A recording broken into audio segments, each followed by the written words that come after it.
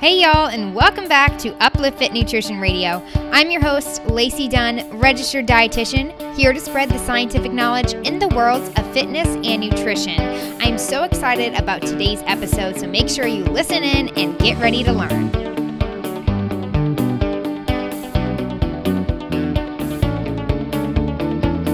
Hey y'all, and welcome back to Uplift Fit Nutrition Radio. I hope you guys had a Merry Christmas and you're excited for your new year.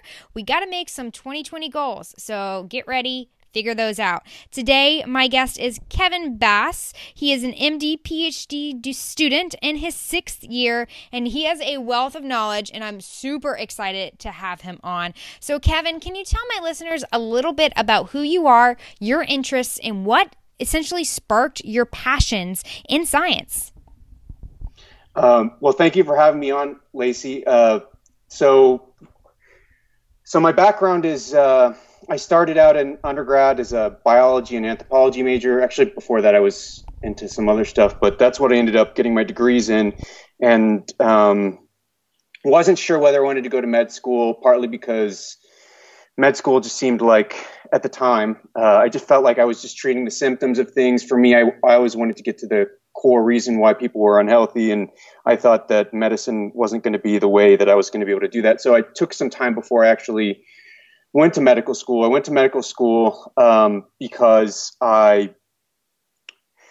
started to rethink that particular approach. Going for the root cause can sometimes be extremely beneficial, and that's what we always want to do when helping people, is go for the root cause of their problems. But sometimes helping people just in the small ways incrementally can also make a huge difference in people's lives. And I came to realize that and had that philosophical shift, and then decided that maybe I should go to medical school after all. Because what else are you going to do? You could do, if you want to help people, one of the best ways to help people with their health is to go to healthcare.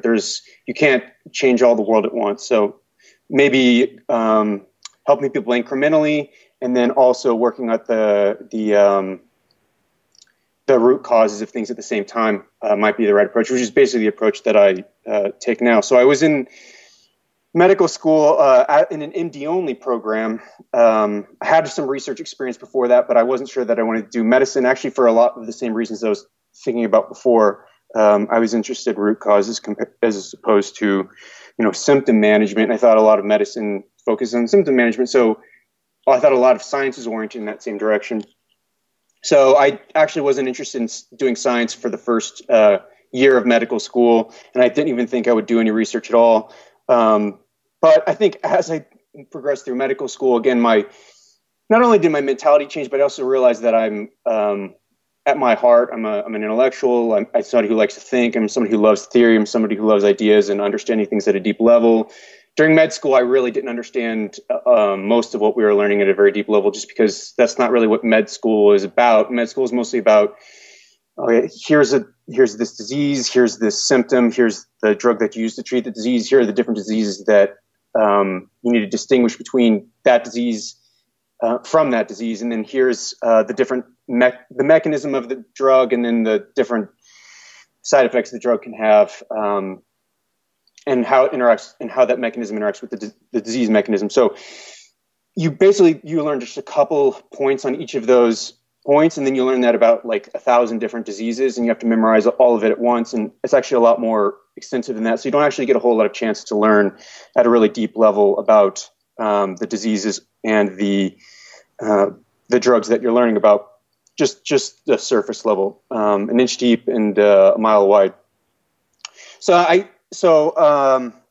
part of me was, again, I wanted to address root causes. And so I wasn't learning much about root causes in medical school. I was learning a lot about the surface level. So I was like, okay, maybe I can go into an MD PhD program. I can transfer into the PhD program. One of my friends was thinking about doing that. So I was like, okay, maybe I can try something like that out. I applied. They first made me do a master's. They wanted to see if I could do research. And then I did the master's. I did well. And they let me into the PhD program side of it.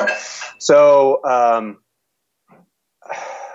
as I progressed in that, again, I sort of progressed to this point that I'm at right now, which is that symptoms and root causes are both important. I still am super fascinated with root causes. I want to know why people get, say, for example, diabetes. What can we do about diabetes to alter the fundamental cause of diabetes? But also, what small things can we do to make people's lives a little bit better around the edges as well? Both of them are important.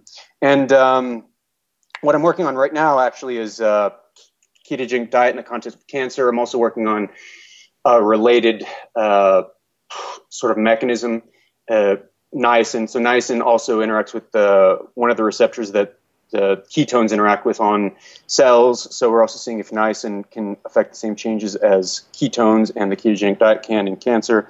And so it actually, I've been interested in nutrition ever since I was a teenager. I've gotten more and more into it over I think the last 5 or 6 years. And it's really strange how my PhD project, which my PhD advisor came up with, I mean, he's the one who assigned this PhD project to me. That's how a lot of labs work. So it's very interesting how that dovetailed really, really well with my interest in nutrition, my interest in ketogenic diets, my interest in low carb. I've been commenting on that and talking about that for a huge, huge long time. And so it looks like as I'm finishing up the PhD, I'll probably going to end up going into something where I can combine my interest in medicine with my longstanding interest in nutrition, maybe even in keto. Certainly I'd just be happy to work in nutrition in general. And that's like the 10,000 foot view of how I got where I am. That's awesome. And I love that you're about that root cause approach. When it comes down to nutrition, the hardest thing is sifting through research and sifting through methods and all that stuff. So I'm really glad that I have you on here so we can dive into some key and I would say some controversial nutrition topics that we can dive into the truth and what the literature says right now. So you mentioned ketogenic diets, so let's chat about them. Ketogenic diets, how do they impact the body physiologically, and how do they impact energy expenditure and basal metabolic rate? Because I've seen this in the literature so much and people combating back and forth in between what actually they do. So can you give us a little bit more insight into that? Yeah, so a little bit more background, because it is important to explain sort of why I think maybe one of the reasons you invited me here is I am known on the internet as somebody who is controversial. Yes. Well, I mean, it's a funny word, controversial. It's like I shouldn't think I'm controversial just because I'm trying to report what I think the science says. I think a lot of people try to hype the science and say that it says a lot of things that it doesn't say, and I'm very blunt in saying that approach to communicating science is not helpful for a lot of people. No, and actually, so thank you. I think it can sometimes be harmful. So in the context of the ketogenic diet, well, there's a lot, as we both know, and as your listeners know, many of your listeners, and the ketogenic diet has a lot of hype around it. It has a lot of talk about, there's a lot of people who think that it will, by getting insulin low, by getting ketones high, have this revolutionary impact on health, which will prevent diseases, cure diseases, and there's many people with anecdotes and testimonials that will say that that's nothing worked for them until they tried the ketogenic diet, and then suddenly the ketogenic diet reversed these 30-year standing health problems. So yeah, that's one of my fascinations with the ketogenic diet. I was actually super. I've used the ketogenic diet before. I've gone on 2 cycles of the ketogenic diet. I was low carb starting in my early 20s, and for about 10 years I was low carb. And so, and then later on, after I did that for a long time, I tried actually carbohydrate, and I saw that it turns out that carbs aren't going to kill me. I don't feel like I'm not getting obese by eating carbohydrates, and so that set me on this long path of going back and then criticizing a lot of the hype around the ketogenic diet. And that was actually my entrance into this sort of space of criticizing overhyped science. So it's appropriate that that we're talking about this. So with the ketogenic diet, energy and expenditure, well, there's been something like 30 studies. It's been around 30 studies that have examined the effects of the ketogenic diet on energy expenditure in humans. Most of them have not on average, if you average them all out, there's pretty much zero effect of the ketogenic diet in humans and carbohydrate restricted diets in humans, with maybe even advantage to low fat diets. And the reason for that might be that carbohydrates actually can increase thyroid function. You might know a little bit about that. So they can cause more. I think they can actually increase T3 levels. I don't know if you. I believe they can increase T3 levels. So that might be one mechanism by which carbohydrates can increase the metabolic rate. However, there's some researchers, for example, Dr. Ludwig, who believe that the ketogenic diet increases metabolic rate, and they believe it does so by reducing insulin, which allows metabolic substrate to be released into the blood, which the body can then use, and then your metabolic rate goes up. Because the idea behind the carbohydrate insulin model, very briefly, and it's not really well defined a lot of times, and a lot of times people change what it is depending upon what research findings they're wanting to try to say aren't right. So because a lot of research says that the carbohydrate insulin model, according to different definitions, is not right. So sometimes people change the definition just to make it to make the model continue going on. So, but one definition of the carbohydrate insulin model is basically whenever you eat carbohydrate, it causes insulin levels to go up, which causes the fatty acids and the glucose in the blood to be shuttled into the tissue. So then it's not available for your body to use as energy. So as a result, your metabolic rate goes down. So the idea is if you carbohydrate restrict, then you're making things available again, your metabolic rate should go up. Okay, so there's one researcher who thinks that that's the case. His name is David Ludwig, as I mentioned. And he recently has published a study, I think it was late last year, where I think in December, where he showed that after you had 3 groups of subjects, they lost weight, then they each went on to different diets. One was very carbohydrate restricted, one was moderately, and one was not carbohydrate restricted, and they were matched in every other way. He thought, and many people think, that he showed that the metabolic rate was higher in the patients who had the carbohydrate restricted diet. There's a lot of controversy about this particular study, which basically around some of the methods that were used, some of the values, some of the physiological parameters, some of the physiological values of some of the patients who saw a supposedly large increase in metabolic rate are physically impossible. And there's some reasons why people think that this is the case. Maybe so there's a technique called the double water method. I don't want to get too much into the waters, because I actually, in all honesty, I only know maybe the 1,000 foot view on this. But according to what I understand, with the double label water method, if you use this particular constant, depending upon which constant you use, and there's different assumptions baked into which constant you use for calculating the values from the double labeled water method, you will get a result that shows an increase in energy expenditure or not an increase in energy expenditure. And in the case where you see an increase, there's several patients that show a physically impossible physiological parameters. So once you get rid of those particular patients, then the effect goes away. Or once you change that constant to be something that some people think is more reasonable, the effect goes away. So there's some controversy whether those findings are really legitimate. There's another study coming along from David Ludwig. I don't remember the precise details. It's going to test a lot of these things over again. And of course, David Ludwig is very frequently arguing with another scientist named Kevin Hall at the NIH about this. Kevin Hall showed in several of his studies that there is no change. My personal opinion is that, I don't think this is an opinion. I think this is basically what the science shows. I think even David Ludwig would agree with this, is that the science currently, the evidence for a difference is weak. It depends upon what assumptions that you make, which outliers you throw out or don't throw out. So you could say it's either weak or it's modest. It's certainly not set in stone. It's certainly not shown for sure, because I think the methods aren't, and the way that the studies have been conducted haven't been strong enough to be able to show that for sure. So it could or could not be the case, and it's still, I think the evidence says that it's still unknown that that's the case. There's there's strong arguments to be made that it's not the case, and then some arguments as well, I think, that there's a modest effect. Now, so I guess the question is whether carbohydrate restriction can, in practical terms, be more beneficial for people trying to lose weight than other diets that are not carbohydrate restricted but are perhaps calorie restricted.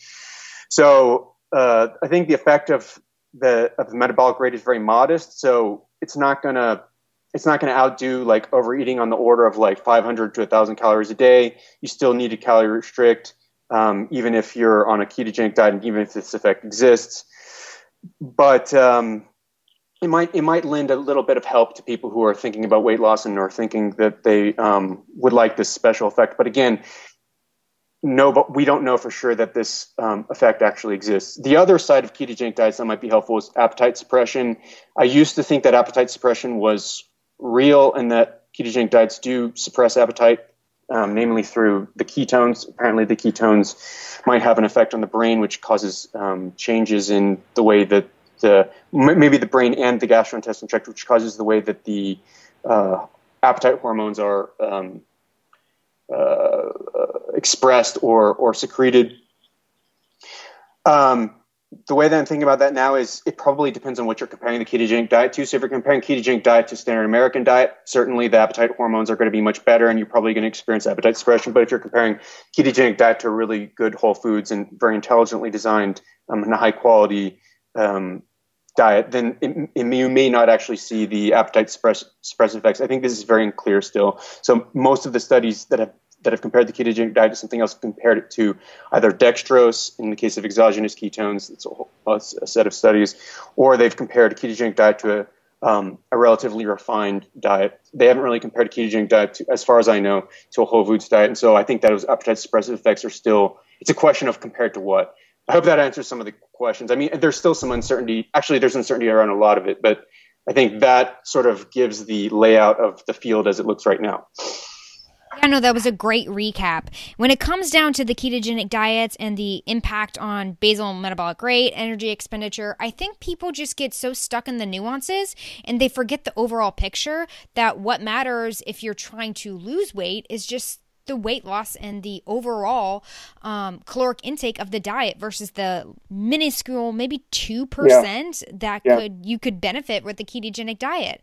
When it comes down to the studies we see in the literature, I think for me, the most frustrating thing is seeing studies that are not, like you said, they're not focused on the whole foods diet and looking at that comparison. And they're also not matching for protein. That is like one of the worst things. I always see it. And I'm like, come on, guys. Why you guys keep doing this? You got to match for protein, but I get it too. You know, protein also, you're looking at protein contributing to increasing the carbohydrates and reducing the amount of ketones that could be potentially produced. But, you know, there's so many different factors. And so my listeners, you guys just focus on the diet that's going to work for you, that makes you feel good and that you can stick to.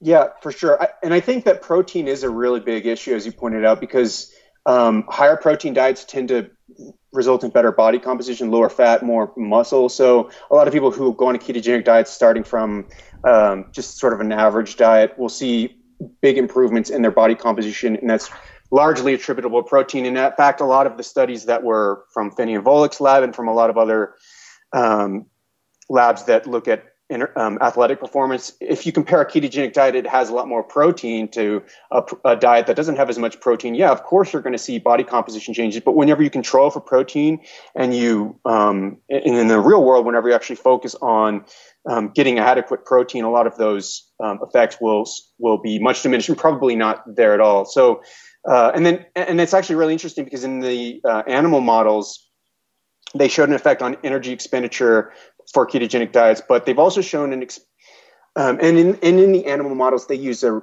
protein restricted paradigm, which is actually really interesting because that's nothing like the human situation. So and then they showed that that's through this hormone called FGF21. And then whenever you actually look at protein matched ketogenic diets in humans and you look at FGF21, you see no difference because it's protein matched most probably. And you also have this whole controversy about metabolic rate once protein becomes comparable. So yeah, the whole problem with the field is a lot of people don't adequately control for these different factors, and then the people who do adequately control for these factors aren't always recognized in the good science that they do, and a lot of times less controlled science is hyped on social media to a degree that is not justified whenever you actually look at the whole of the evidence. So yeah, protein's important. Exactly. So got to keep that in mind when you're listening and looking at studies, and also keep in mind when you're following different people, whether it be on Twitter, social media, Facebook, whatever it is. Make sure you're looking and questioning whether what they're saying is kind of like tying to emotion. If they're trying to say like there's a right or wrong, or there's a significant one-way road for reaching your goal, you got to make sure that people are looking at all different sides. Oh my gosh. Yes. I think I turned off my... Were you able to hear me? I heard you. Okay, perfect. My mic, for some reason, I don't know if it was on or not. So we are good. Now let's chat a little bit about something else that I had in mind. And I know a lot of people keep asking me this. So let's talk about game changers. Yeah, game changers. Let's talk about game changers. So game changers... So when I first watched Game Changers, I was focused on a lot of the things that guys like Layne Norton, I'm sure you know who Layne is, and and a couple of other people were focused on, which is that if you look at the science that they use and the way that they represent the science, it was very there was a lot of, how do I say, you call it misrepresentation. You could also call it exaggeration. Basically, it was very unnuanced, and it was very focused on telling a really good story rather than reporting the science in a balanced way. That's what I thought about it at first. I agree with Layne Norton by and large, like 90%, 95% of what he wrote in his particular review. And there's even some other stuff. There's a lot of stuff that you could write, even a lot more than even Layne wrote, about how the science is not always represented accurately. But on the other hand, like, okay, so the question is despite this, okay, maybe the science isn't represented accurately, but still it might be able to help people. Well, I started thinking about it again. Will actually help people? And I have a large amount of nutrition science knowledge. And so the frame that I was looking at it originally, which is that, okay, do plant-based diets actually help people? I started rethinking that frame because I started thinking about it in terms of, if I was a person who didn't know anything about nutrition and I was just learning some of the most basic things about nutrition for the first time from Game Changers, what would I actually take away from it? And I did an analysis of the Game Changers where I looked at a lot of different, basically I looked at all the different statements in Game Changers. I took a subtitles document, and then I searched through all the keywords. So say I searched for meat, I searched for plants, I searched for vegan, vegetarian, and I made these different tabs in an Excel spreadsheet that cataloged all of these different statements. So there's something like 120 statements, something like that, containing all of these words. And then I categorized each of these statements to get an overall understanding of systematically what was the film saying about plant-based diets and about food quality. And so what I took away from this particular exercise was it didn't talk about food quality at all, except for there's one time that James talked about in passing a study where sugar and white flour might result in worse body composition, but whole carbohydrates result in better composition. There's a single line in the movie, and then there's like 4 to 6 different lines in the movie that talk about how all you need to do is go vegan, and then you can eat all these vegan junk foods. There's 2 lines in the movie where whole food plant-based diet is mentioned in passing, but that's never defined what a whole food plant-based diet is. It's never talked about at any place in the movie. That it, like, they never have like a segment that's like 2 minutes, 3 minutes long where, like, yes, vegan diets can be very healthful, but it's whole foods that is what is going to make it healthful.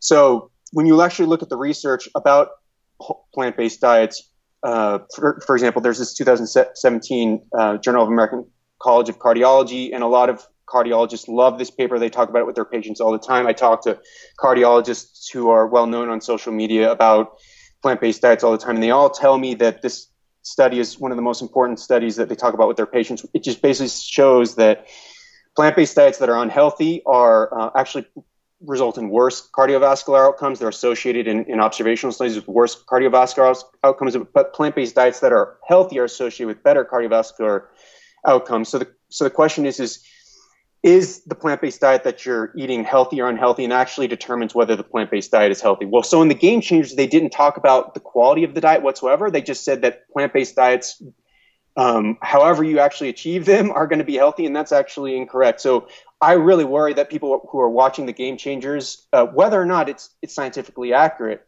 just what it's telling people to do, I worry that that's actually whether that's actually going to help or hurt people. And I think that if people do follow the Game Changers, the model or the paradigm represented in the Game Changers, and by the way, I think the last 10 lines in the Game Changers, including the very last line, was about vegan junk foods. So that was the final message given in the Game Changers, and people can double check that, because I was very surprised to actually see that whenever I did this analysis. If you follow that, I worry that their health is actually going to get worse if they're not taking into account food quality. And I think it's very unfortunate that a movie that could have actually promoted healthy vegan diets might actually have inadvertently promoted unhealthy vegan diets, and might actually harm people who follow the recommendations or follow the way that the vegan diet is represented in the movie. So, very, very well said.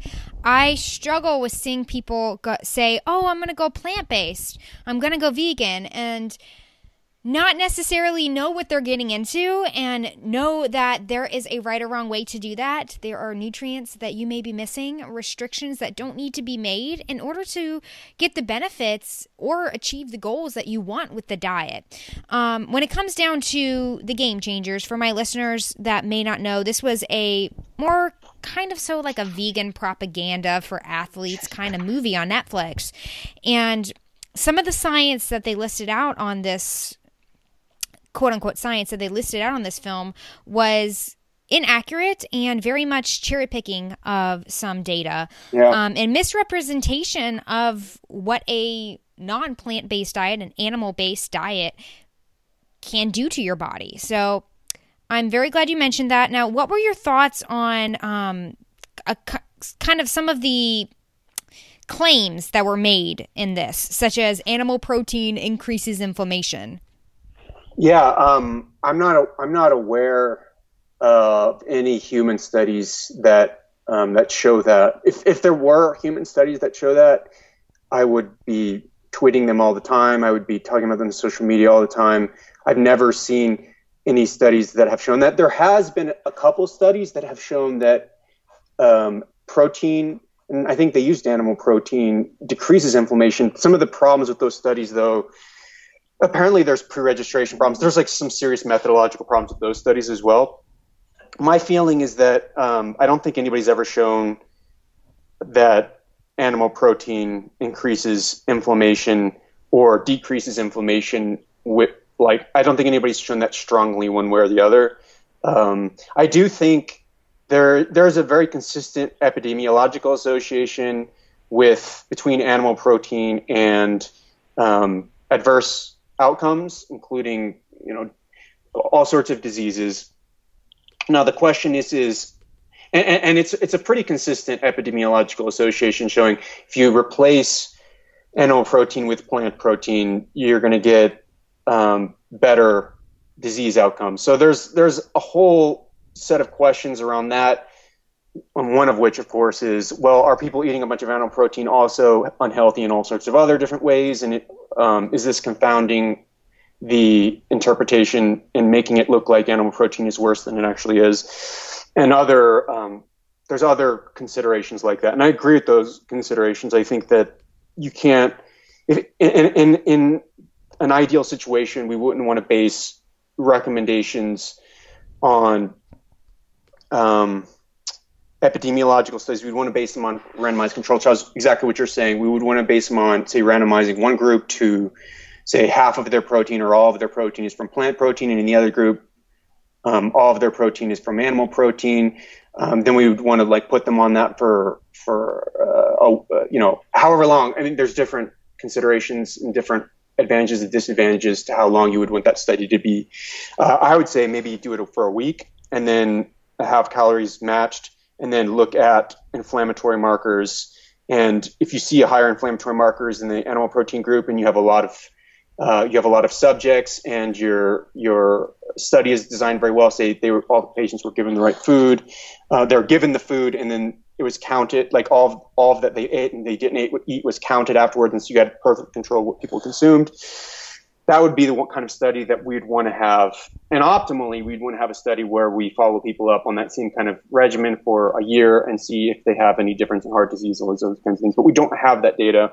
We have a lot of ambiguity in the randomized controlled trial literature as far as I know. And then somebody please message me and say, no, it's very clear. But as far as I've looked at it, and I've looked at it over and over and over again, and as far as I've talked to anybody about this, it is very unclear in the randomized controlled trial literature. So we have to make a decision, animal versus plant protein. My personal view is if you have to make a decision, you go with the best data that you have, even if it's flawed. So I go with eating more plant protein than animal protein. This could be wrong. It could end up that's just epidemiologically confounded.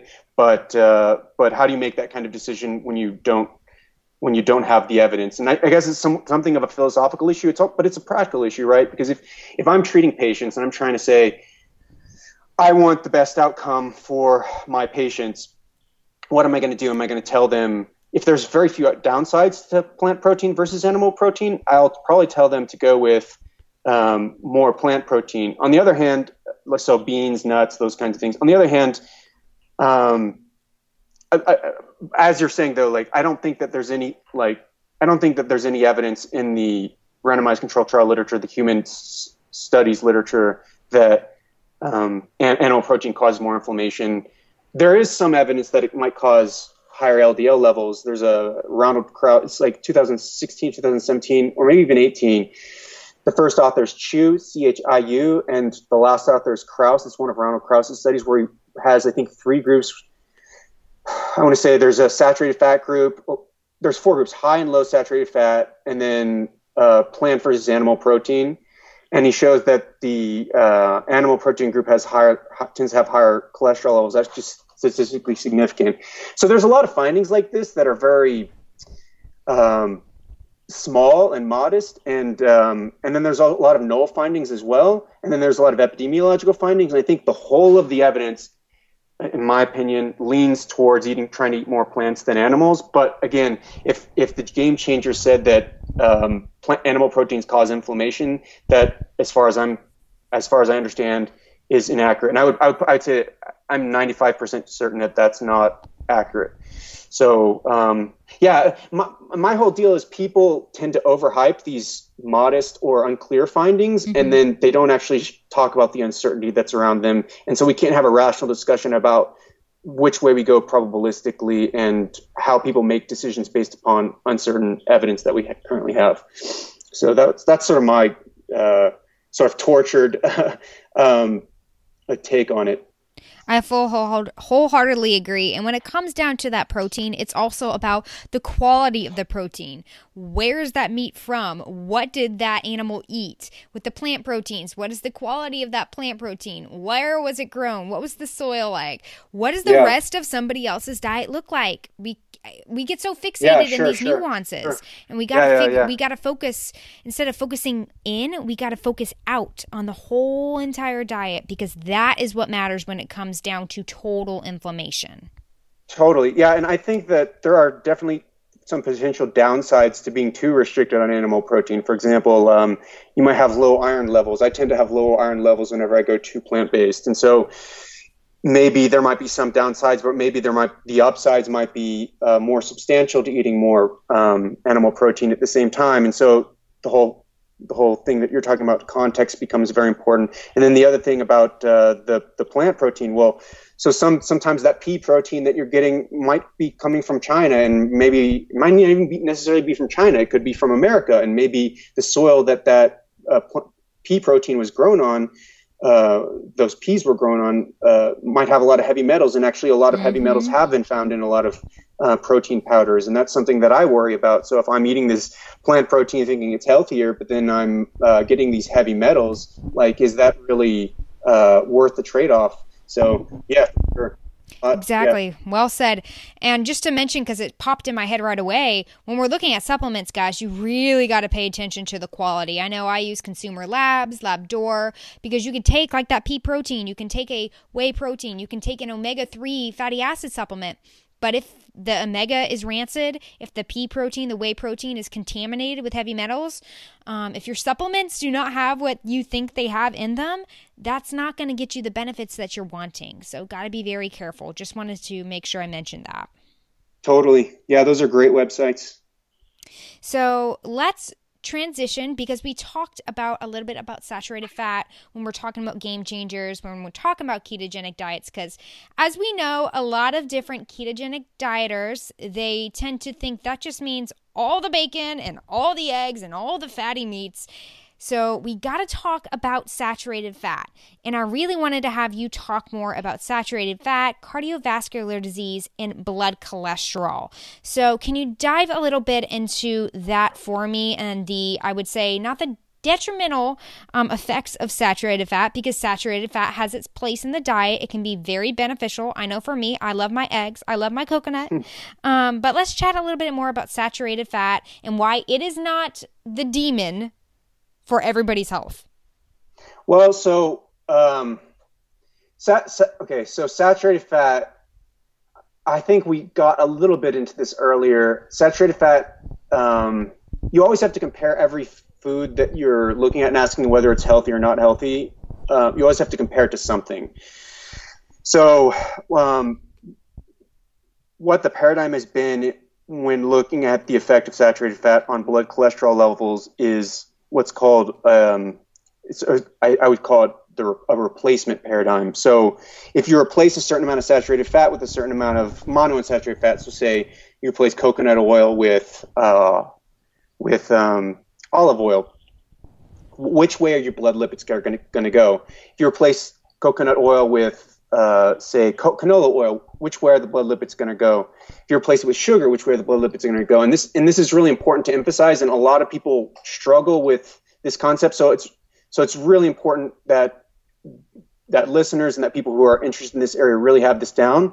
Replacement, in talking about things in terms of this replacement paradigm, is incredibly important, because you can't just eliminate saturated fat from the diet, or you can't just eliminate olive oil or whatever from the diet, because then you're going into a calorie deficit, and the calorie deficit confounds the changes in lipids that would happen from changing the from removing that particular fat. So you have to replace isocalorically, or otherwise you're confounded by basically a caloric deficit or weight loss. So we're always talking about these fatty acids in terms of replacing them with something else. So when you replace saturated fat, does that make sense, Lacey? Oh, yeah, definitely. And that's what we see in the literature all the time. Okay. So when you replace saturated fat with olive oil, you'll get a modest decrease, say, per 1%. There's a really great report released by the World Health Organization. The primary author is Mensink. I think it's 2017, and Ronald Mensink is really well known in the lipids world for his knowledge and for his meta-analyses on these replacement studies. And he analyzed, I think, something like 160 of these replacement studies and combined them together into one analysis that showed the effects of the replacement of, say, saturated fat with unsaturated fat. So you take coconut oil, you replace it with olive oil, what's going to happen? And so for each 1% replacement of saturated fat with unsaturated fat, for example, olive oil, you would get a modest decrease in blood cholesterol levels. And in particular, you'd also get a decrease in LDL levels and ApoB levels. And ApoB is the, I feel like we're just going through a lot of information. Maybe we'll return to ApoB later, but you basically get an improvement in your lipids profile when you replace saturated fat with unsaturated fat, in particular monounsaturated fat. When you replace it with polyunsaturated fat, you get an even bigger improvement. When you replace it with, say, sugar, there's very little change at all. So saturated fat and refined carbohydrates tend to respond and to cause the lipid profile to change in roughly the same direction. So if you replace one with the other, you don't get much difference. But if you start to replace each of these with unsaturated fats, monounsaturated fats, and especially polyunsaturated fats, you get a bigger and bigger improvement in the lipid profile. So it's thought as a result of this that polyunsaturated fats are the most heart-healthy fats to be eating, and actually more heart-healthy than a lot of carbohydrate. That said, a lot of these carbohydrates in these studies aren't actually unrefined carbohydrates, so we don't actually know what unrefined carbohydrates do in a lot of, according to this particular meta-analysis. There might be other studies that try to differentiate between refined and unrefined carbohydrate with regard to their effects on the lipid profile. I've looked for these studies. I can't find them. I'm sure somebody who's an expert in the field would be able to point to them pretty quickly because it seems like an obvious question to ask. I looked for a few hours, couldn't find it. But we do know that if it's refined, it doesn't look very good either. But again, polyunsaturated fats look great. Okay, so then it's thought that since this lipid profile is one of the main drivers of cardiovascular disease risk, it's not the only driver, and there's a lot of other drivers like smoking, blood pressure, age, gender, like blood glucose. If you have diabetes, all of these are independently other risk factors that are very important, and all of those together, even if you have good blood lipids, can still cause you to have cardiovascular disease. So cardiovascular disease is multifactorial. It has all sorts of different inputs, and each of these inputs synergizes with the others to either make risk much worse or much better. So since lipids are relatively easy to modulate with fatty acid composition, one of the ideas is, okay, let's just replace as much of our saturated fat with polyunsaturated fat or with any kind of unsaturated fat, and then we're going to get better cardiovascular disease risk. And that tends to be verified by virtually all of the observational studies. And I believe, and I think the animal literature as well points in that direction. So that's why we have these recommendations to eat more unsaturated fat. If you like saturated fat sources, that's great. Now, it's really interesting as far as the meta-analysis literature is concerned. There's a really important meta-analysis, as I said, about 2017, but there's also one like 2006. Both of them had Mensink as one of the primary authors. So they gave different values in terms of how bad it makes your blood lipids for lauric acid, which is one of the main fatty acids in coconut oil. The most recent meta-analysis, I think, tends to put lauric acid as not very bad, but the first meta-analysis makes lauric acid look quite bad. I've talked to people who are very familiar with these meta-analyses, and they're not sure where that comes from. I think there's a couple of studies that relies upon, and it might have something to do with whether it's extra virgin or all this whole discussion about the processing. So I think there's some uncertainty around coconut oil about what direction it takes the lipids, whether it's bad or whether it's not as bad. So that's an interesting sort of nuance there.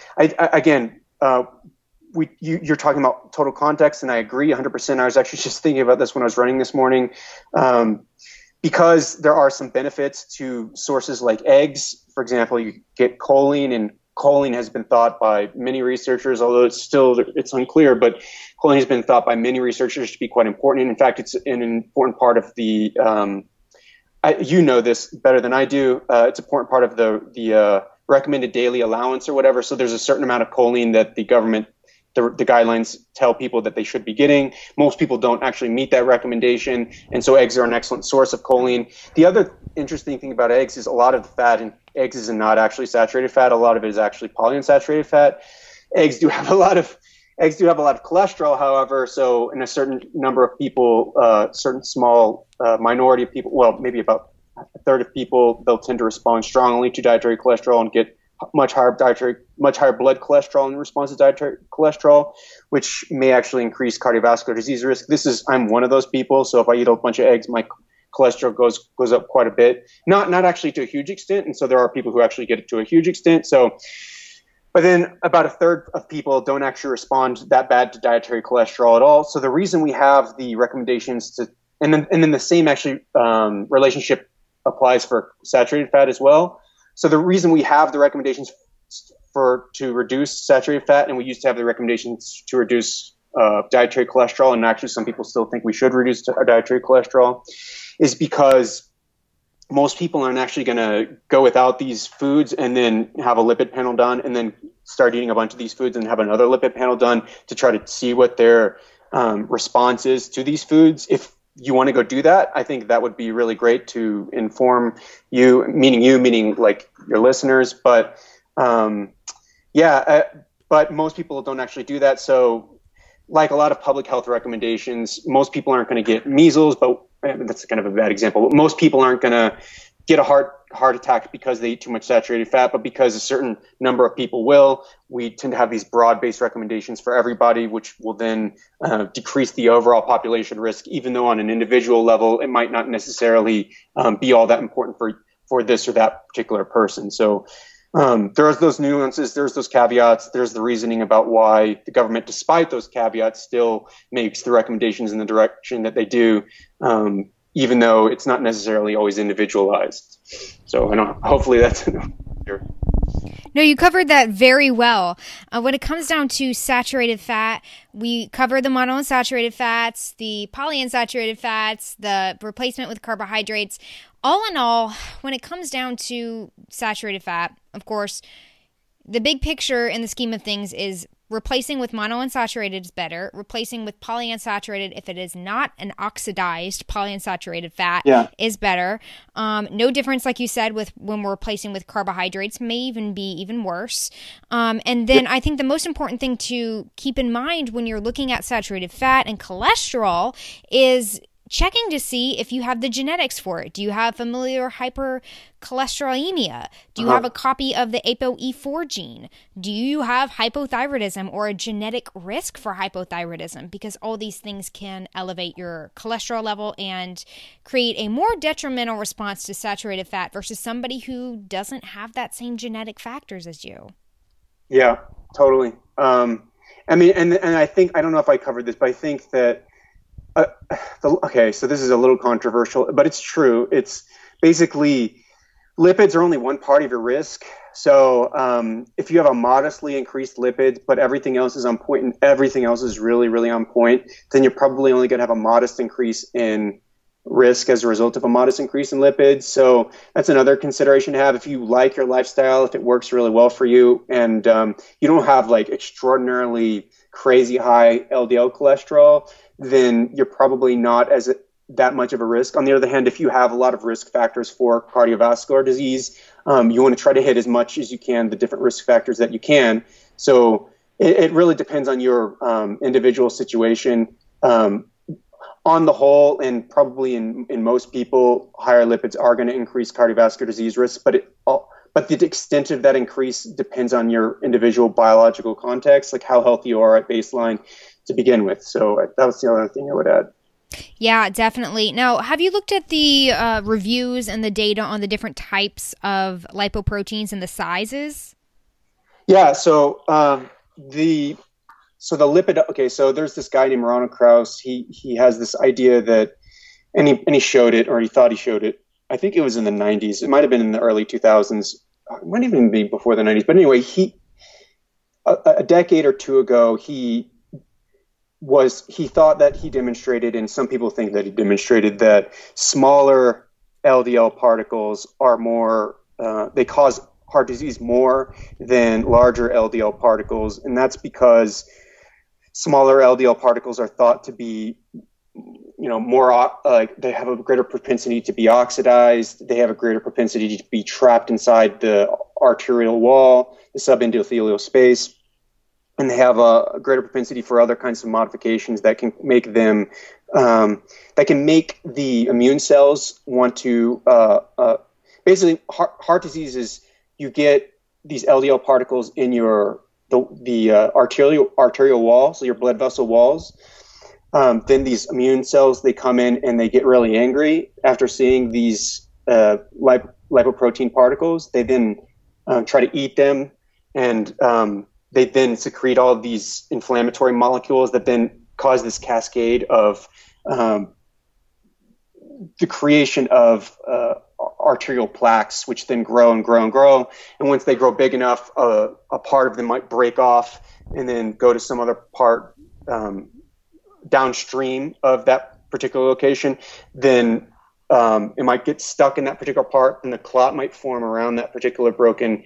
It's called a thrombosis, and then that's what a heart attack is, because it's basically one of these clots getting stuck in your heart. It blocks off the blood flow to the heart, and then the heart, that tissue directly downstream of that blockage dies. It stops working and it dies. So the idea is that these smaller lipoprotein particles, and whenever you're looking at your blood cholesterol, that is an indication of how many of these particles that you have around. It's not a direct indication. There's some wiggle room here, but it's a pretty good indication of how many of these lipoprotein particles. So the less of these lipoprotein particles that you have around getting into your arterial walls, because how many particles get into your arterial walls is dependent upon how many particles are around in the bloodstream, the better. But there's this idea that the smaller particles are worse. So even though all particles are bad, the smaller particles are even worse than all the other particles. So you want to decrease the number of the small particles that you have so that you can decrease your risk disproportionately compared to decreasing the total number of particles. And so some of the things that increase small protein particles is like refined carbohydrate and a lot of other things. So it was thought that this was shown in, I think, the 80s or the 90s, that these small protein particles cause an disproportionately increased risk. Now, what lipidologists tend to think today, and I keep talking to people over and over again about this, who are in the mainstream of lipidology and who are on the cutting edge of lipids research, they tell me over and over again that, and they've given me a few studies, I've looked at the abstracts, I've looked at some of the data as well, but they've given me studies that basically show that the size is not important, it's actually the total number. So whenever they saw a decrease in size in those studies from the 80s and the 90s, they actually had an increase in number overall as well. Once you actually adjust for the increase in number, the size doesn't matter anymore for atherogenic potential, for the degree to which you might, for risk for heart disease. So the thought is that this size issue is actually confounded by number, and it's actually the number that was driving the increased cardiovascular risk. And the mainstream consensus of lipidology today is that it is the number and not the size that is driving cardiovascular disease risk. Whenever you get much smaller particles, that's an indication of a worsened metabolic phenotype, which might be related to risk in other ways, but there's easier ways to have an idea of whenever you have say you're metabolically dysfunctional. One way is like you have too high blood glucose, all these other things. But when you're looking at lipids themselves, the main thing you should be focusing on is the number and not the size. Most lipidologists don't believe that the size matters. If you're interested in going deeper than just the number of particles or just your LDL cholesterol levels, you can also look at other things like your insulin levels or your glucose levels. Probably start with blood glucose. And this gets into a whole nother issue, is if you have normal blood glucose, but it's sometimes a little bit elevated, you have more risk for disease. Some people are making the claim on the internet that you do. There's no really good human evidence that that's actually the case. If you have diabetes or pre-diabetes, then you really need to start worrying. But if you have glucose excursions in the normal range, especially if they're pretty well into the normal range, you don't need to be worrying about anything. So that's if you want to go down that metabolic route. But if you're interested in the metabolic route, looking at the size of lipoprotein particles is not important. When you're looking at lipids, you want to look at the number. That was such a great overall view of my very generic question. So thank you so much. Just to give my listeners a little bit more, just briefly what I was thinking, those large, it's called ApoA type of cholesterol. Like he said, large and fluffy, less likely to quote unquote create injury to the endothelium and create that wall artery restriction. And then those LDL ApoB quote unquote, can access and slip through the endothelial wall and gain insight and cause that damage, inflammation, leading to the plaques and thrombosis. So that's just an overview. I've read different studies that have kind of like displaced that and said that that's not true or not, and there's others that say it is. So overall, just focus on what are your levels, what does your diet look like, what does your lifestyle look like, do you have other contributing confounding factors that could be influencing your LDL, influencing your cholesterol, and focus on the quality of your diet. And if you have any questions about the quality of your diet, please hire a professional. Yeah, totally. Yeah, and listen to so medicine tends to be a little conservative. It tends not to use treatment interventions that are not really rigorously demonstrated, just because there's so many different things you could possibly be doing to try to make things better, quote unquote. So doctors are pretty conservative about what they will actually use. And so if your doctor is really worried about something, in general, you should also be worried about it. And your doctor's not going to usually go down this really long and torturous path of these different biomarkers, because we still have a lot to learn about this. But if your doctor really is worried about it, that's pretty conservative, and so you should pay attention to that. That's what I would say. Yeah. And just because we're talking about saturated fat, cholesterol, just want to mention with medications, because I know everybody is suggested a statin, PPI, antidepressant, everything these days. Make sure that if you are on a medication, that you are looking at drug nutrient interactions, drug nutrient depletions, because sometimes when you're taking a drug, you can deplete your body of specific nutrients and cause a whole nother issue, or your drug causes a side effect that may cause a whole nother issue. So just really be careful on what you're taking. Ask your doctor. You have full right. You got to be your own advocate, and try and educate yourself as much as you can. You can also ask Lacey or I.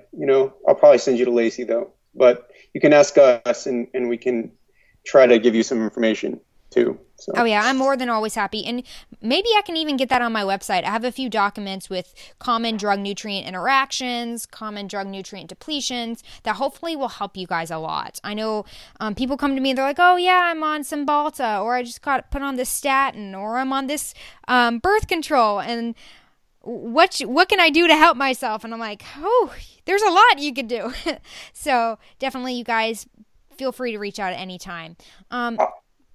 Wait, can I ask you a question? Of course. What sort of statin nutrient? Do you know of any statin nutrient interactions, or Cymbalta? Do you know of any antidepressants? Or do you talk about this on your show a bunch? I haven't listened to a whole bunch of episodes, but I'm really curious about this.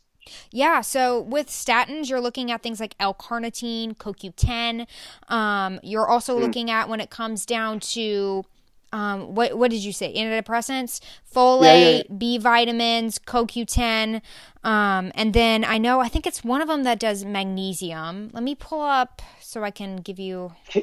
Can you get depleted of these nutrients whenever you take these drugs? Yes. CoQ10 is one of the big ones that you can be severely depleted with. For statins in particular. For statins, yes. Interesting.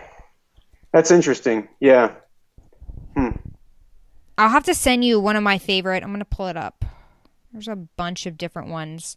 So yeah, statins, CoQ10. We have beta blockers, CoQ10, chromium, melatonin. Let's look. I wish I had all these memorized, but I for the life of me cannot. No, this is really cool. Yeah. I've not been exposed to this sort of this I guess this subfield of drug nutrient interactions and depletion. Oh my God, it's the first thing I do whenever I get like consults or clients. They tell me they're drugs, and it's the first thing I do is I see what supplements are you on, what drugs are you on, what could be depleted, because nobody even thinks about that when they take a drug. Do you see? Do you use like clinic tests, and do you find like in people that this is the case often, like they're actually depleted often? I don't trust serum levels necessarily, so I don't necessarily always test them, but I go based off of symptoms. So if somebody's not feeling good, they're on a drug, and I see this with antidepressants a lot. I'm like, okay, highly likely you're depleted in folate, folic acid, your B vitamins, your vitamin D. So the first thing I do is I look at what could potentially be depleted. How are you feeling? If you're feeling bad, something is going wrong. There's a fire alarm. So that's the first thing I do. Yeah, completely. It's weird how we treat people's very non-specific and general malaise or depression with it's just a pill every time, when probably in a lot of cases there's a root cause to it. Something wrong. There's something wrong going on with them, and we're just treating the symptoms. And we're actually, and in that way, they're kind of distracted from actually dealing with the real problem, which might have other downstream negative effects. It's kind of weird how we do that, and it's kind of unfortunate. Yeah, it really is. And just to give my listeners a little bit of background, we've talked about this before, but when you're looking at things like anything mental health related, you got to make sure the first thing that you're looking at is your gut and your thyroid, because those right there are going to be connected via your vagus nerve, your central nervous system, and there's a complete interaction with your gut-brain axis being your second brain. So there's a lot of different things that people have to keep in mind. There's nothing wrong with taking medication. I take Zoloft myself. Otherwise, I would be a complete crazy person. I admit it. But definitely in regards to anything you're taking, you got to make sure you're working with a qualified practitioner that's going to look at the whole entire picture. Yeah. Yep. Yeah. Yeah. Or else they'll just give. It's kind of unfortunate how. I mean, again, I was talking about medical school earlier, right? It's like we're taught in medicine. Yeah, we're taught in the medical school sort of a very superficial level, and we're taught that this drug can treat this particular disease, but we don't go really deep, and we don't have a really deep knowledge of a lot of the things that you're talking about and how to address them. And so we're just like, oh, your depression's not getting better. Well, then I'll add something else to it, or we'll just change the drug, or this or that. Whenever there might be some other underlying factors that also might be very important that we haven't addressed. It's just kind of unfortunate. It's also quite difficult to deal with because, I don't know. We could get into a really long sort of philosophical discussion about this, but it's also hard. It's also, I just wonder, how would you train a doctor to do that? How would you, how would you design all the studies that you need to do to design in order to make sure that particular approach is an approach that we're using in the clinic often? It just seems like medicine is so often very just scratching the surface of how we can potentially help people. And then whenever we really want to help people in these particular ways that you're talking about, we all often have to go outside of what's necessarily rock solid in say like 1,000 person randomized controlled trial. And we have to try all sorts of other different things. And it's just, it's very difficult to deal with from an evidence. And you know what I think what could help, and of course this is not going to happen, but what if you automatically, when you go into medical school, you automatically go into your own field that you want to dive into. And then it can get even more comprehensive and complex into that specific field. Yeah. No, I think, totally. I think there could be more specialization, especially because we learn so much stuff that we don't need to know, like for the board exams. So we really could. I feel that in my soul with nutrition. Like, why do I need to know that baking powder makes muffins rise when there's too much or something stupid stuff? Yeah, totally. Yeah. Did you have to learn that? I had to learn so much stuff that didn't make any sense whatsoever. Like, I have like 10 feet required for events in between chairs. It's just like complete stupid stuff. 10 feet required for events between chair. What? I literally can't even remember it because I memorized it for the exam. And then I said, I don't want to know anymore. And I just like threw all the information outside of my head. We have the same thing in medicine. We have to learn about these exotic parasites in Africans, that's only in Africa. And like these lysosomal disorders that we'll see maybe like once every 1 out of 100 physicians will see once in their careers. It's kind of silly and inefficient how we do it a lot of times. Well, hopefully there will be changes to how different practitioners not are raised, but feel like they're almost raised, but how we're educated, hopefully in the future. Well, thank you so much for your time. This has been such an excellent conversation, and you've given my listeners so much insight. Can you tell my listeners where they can find you, where they can follow you, and then any exciting news coming your way for 2020? You can find me on Twitter at Kevin Inbass. That's Kevin and then another N and then BASS like a fish. And I'm trying to do more Instagram and YouTube. It's a struggle, but I'm trying to do more Instagram, trying to balance social media. Hopefully I'll do some more Instagram. I keep being encouraged to do that because that's where all the kiddos are these days. And it's actually my generation, but for some reason I'm hanging out with all the old people on Twitter, but I like Twitter. But Twitter is where it's at. I've said it several times on my podcast. Twitter is where it is at. I love Twitter. Yeah. And then I also have a website at Nutritional Revolution. It's like nutrition and then AL and revolution, like with an R, .org, O-R-G. So nutritionalrevolution.org. And that's my blog. And I'm growing that. And I post a couple new posts every month. Yeah. And for 2020, what new things? I'm going to try to finish my PhD. There's going to be some really interesting, I know we didn't get a chance to talk about intermittent fasting, but there's going to be some really interesting time restricted feeding studies coming out in 2020, not mine, other people's, that will comment on and address some of the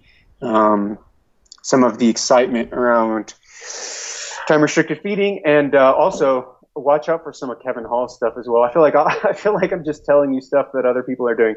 And then I'll hopefully almost be done with my PhD, and watch for some stuff that hopefully I will be publishing on ketogenic diets in 2020 as well for cancer. So that's what I'm doing. That's so exciting. I'm so pumped for you. That's going to be amazing. Thank you. Well, thank you so much for your time. This has been an excellent conversation. You guys, make sure you follow him on Twitter. If you are not on Twitter, get on Twitter ASAP. As I've said in my podcast, that is the place for looking at different researchers, different doctors, different health professionals just talking back and forth. It is amazing. It is my definition of reality TV, so make sure you get on top of that. And I hope you guys have such an amazing new year.